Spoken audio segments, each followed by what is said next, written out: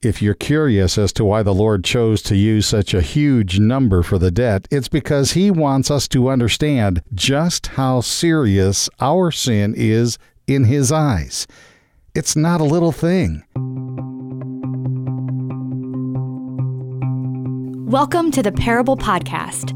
Thanks for joining Family Life on-air host Randy Snavely as he digs into the story lessons taught by the world's greatest teacher, Jesus. In this episode, it's part 1 of Don't Bite Back, taken from chapter 18 of the Gospel of Matthew. Perhaps you've heard the story about the man who was bitten by a dog, which was later discovered to be rabid. The man was rushed to the hospital where tests revealed that he had, in fact, contracted rabies. At the time, medical science had no cure for the disease, and his doctor had the difficult task of telling the man his condition was incurable and terminal. "Sir, we will do all we can to make you comfortable, but I cannot give you false hope. There is nothing we can really do. My best advice is that you put your affairs in order as soon as possible." Well, the dying man sat back in shock, but finally rallied enough strength to ask for a pen and some paper. He then began writing and was still writing vigorously when the doctor returned. "I'm glad to see you're working on your will." "Oh, this ain't no will, Doc. This is a list of people I'm going to bite before I die." Well, we chuckle at the story, but many of us have our list. If it's not written down somewhere, it's in our minds. It's a list of people who have wronged us, a list of people who have mistreated us or hurt us. C.S. Lewis said, "Forgiveness is a beautiful word until you have something you have to forgive." What is it that's inside of us that makes us want to get even with someone who has bitten us? Why do we want revenge? What is that powerful urge that makes us want to bite back? Well, the fact that we have a strong urge to get even is a big reason why Jesus addresses forgiveness often. He not only talked about it, he lived it. Matthew 18:21 through 35 is perhaps his most important statement about forgiveness, and it's in the form of a parable. Then Peter came to Jesus and asked, "Lord, how many times shall I forgive my brother when he sins against me? Up to 7 times?" Jesus answered, "I tell you, not 7 times, but 77 times. Therefore the kingdom of heaven is like a king who wanted to settle accounts with his servants. As he began the settlement, a man who owed him 10,000 talents was brought to him. Since he was not able to pay, the master ordered that he and his wife and his children and all that he had be sold to repay the debt. The servant fell on his knees before him. "Be patient with me," he begged, "and I will repay back everything." The servant's master took pity on him, canceled the debt, and let him go. But when the servant went out, he found one of his fellow servants who owed him 100 denarii. He grabbed him and began to choke him. "Pay back what you owe me," he demanded. His fellow servant fell to his knees and begged him, "Be patient with me, and I will pay you back." But he refused. Instead, he went off and had the man thrown into prison until he could pay the debt. When the other servants saw what happened, they were greatly distressed and went and told their master everything that had happened. Then the master called the servant in.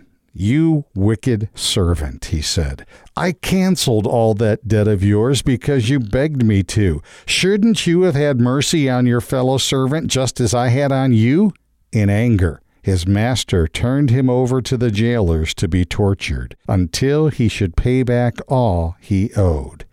This is how my heavenly Father will treat each of you, unless you forgive your brother from your heart. Jesus has just finished talking about one Christian forgiving another Christian right before he gets into the parable. He then begins the parable with the word, therefore.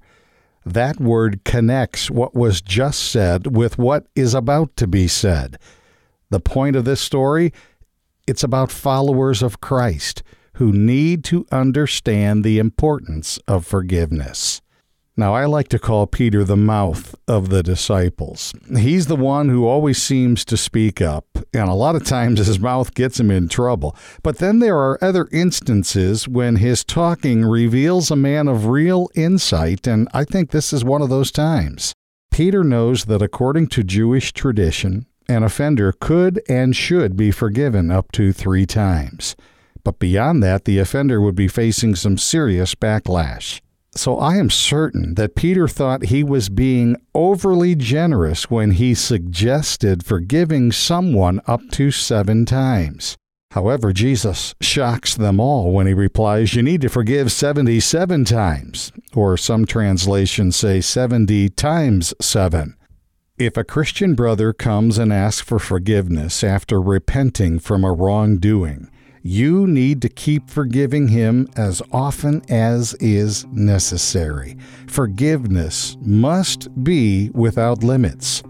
The disciple of the Lord is to overflow with forgiveness. Eugene Peterson's The Message paraphrases 1 Corinthians 13:5 this way: "Love doesn't keep score of the sins of others."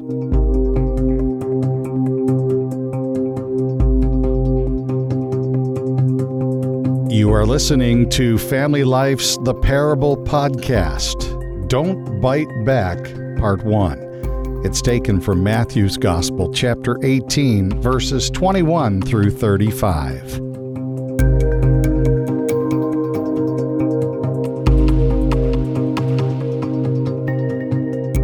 Jesus tells the parable that I have called Don't Bite Back as if it's a 3-act play. Act 1, a king forgives one of his servants of an astronomical debt he owes. Act 2, that same servant refuses to forgive a fellow servant of a much smaller debt. And in Act 3, the king takes back the forgiveness from the first servant who refused to extend forgiveness to the second one. For whatever reason, a king has decided to take inventory of his books and in the process discovers one of his many servants has been ripping him off. He owes the king a lot of money, 10,000 talents. In today's terms, it was a debt running in the billions of dollars. Now, the king in this story represents God, and the servant represents you and me. If you're curious as to why the Lord chose to use such a huge number for the debt, it's because He wants us to understand just how serious our sin is in His eyes. It's not a little thing.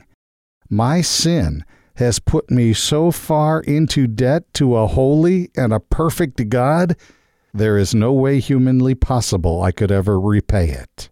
The servant in this first scene begs for extra time and patience so he can earn the wages to pay the king back. And I kind of chuckled to myself, talk about being blind to his predicament. He could work for 1,000 years and never make enough money to settle the debt. But something no one listening to this story thought would ever happen did. The king, motivated by love and compassion, forgave the debt. The whole thing. Pastor Gary Inrig says, "It is the character of the king, not the character of the servant, that produces the release from debt. The reason for forgiveness is found in the forgiver, not the forgiven. It is an act of grace." Inrig goes on to say, the nature of forgiveness is release from debt by the payment of a price. All that money belongs to the king, but he gives up the right to it. So the forgiver pays what the forgiven owes. One bitterly cold night in January of 1935, New York City Mayor Fiorello LaGuardia turned up at a night court that served the poorest ward of the city. LaGuardia dismissed the judge for the evening and took over the bench himself. Within a few minutes, a tattered old woman was brought before him, charged with stealing a loaf of bread. She told LaGuardia that her daughter's husband had deserted her, her daughter was sick, and her 2 grandchildren were starving.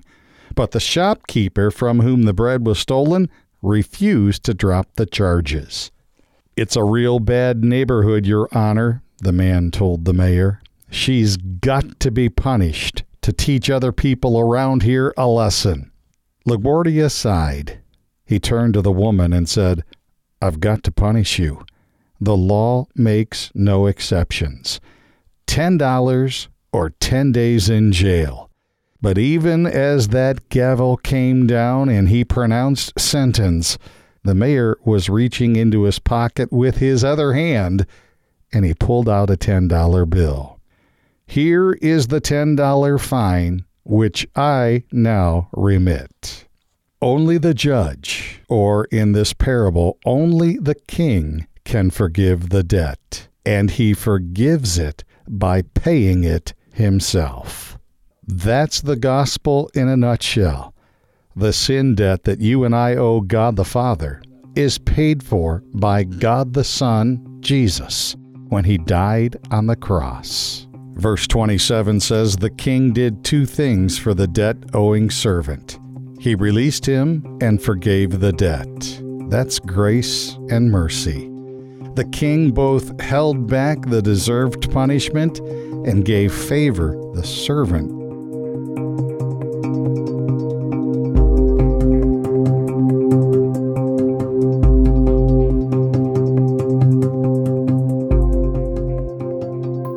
This has been the Parable Podcast with Randy Snavely. Click the subscribe button so you'll know when new episodes are released. And be sure to check out Family Life's other original podcasts, including If That Makes Sense, Business by the Book, and Rise Up with Steve, Therese, and Tim. Family Life is a listener-supported ministry. Your partnership makes podcasts like this possible. Find out more at familylife.org.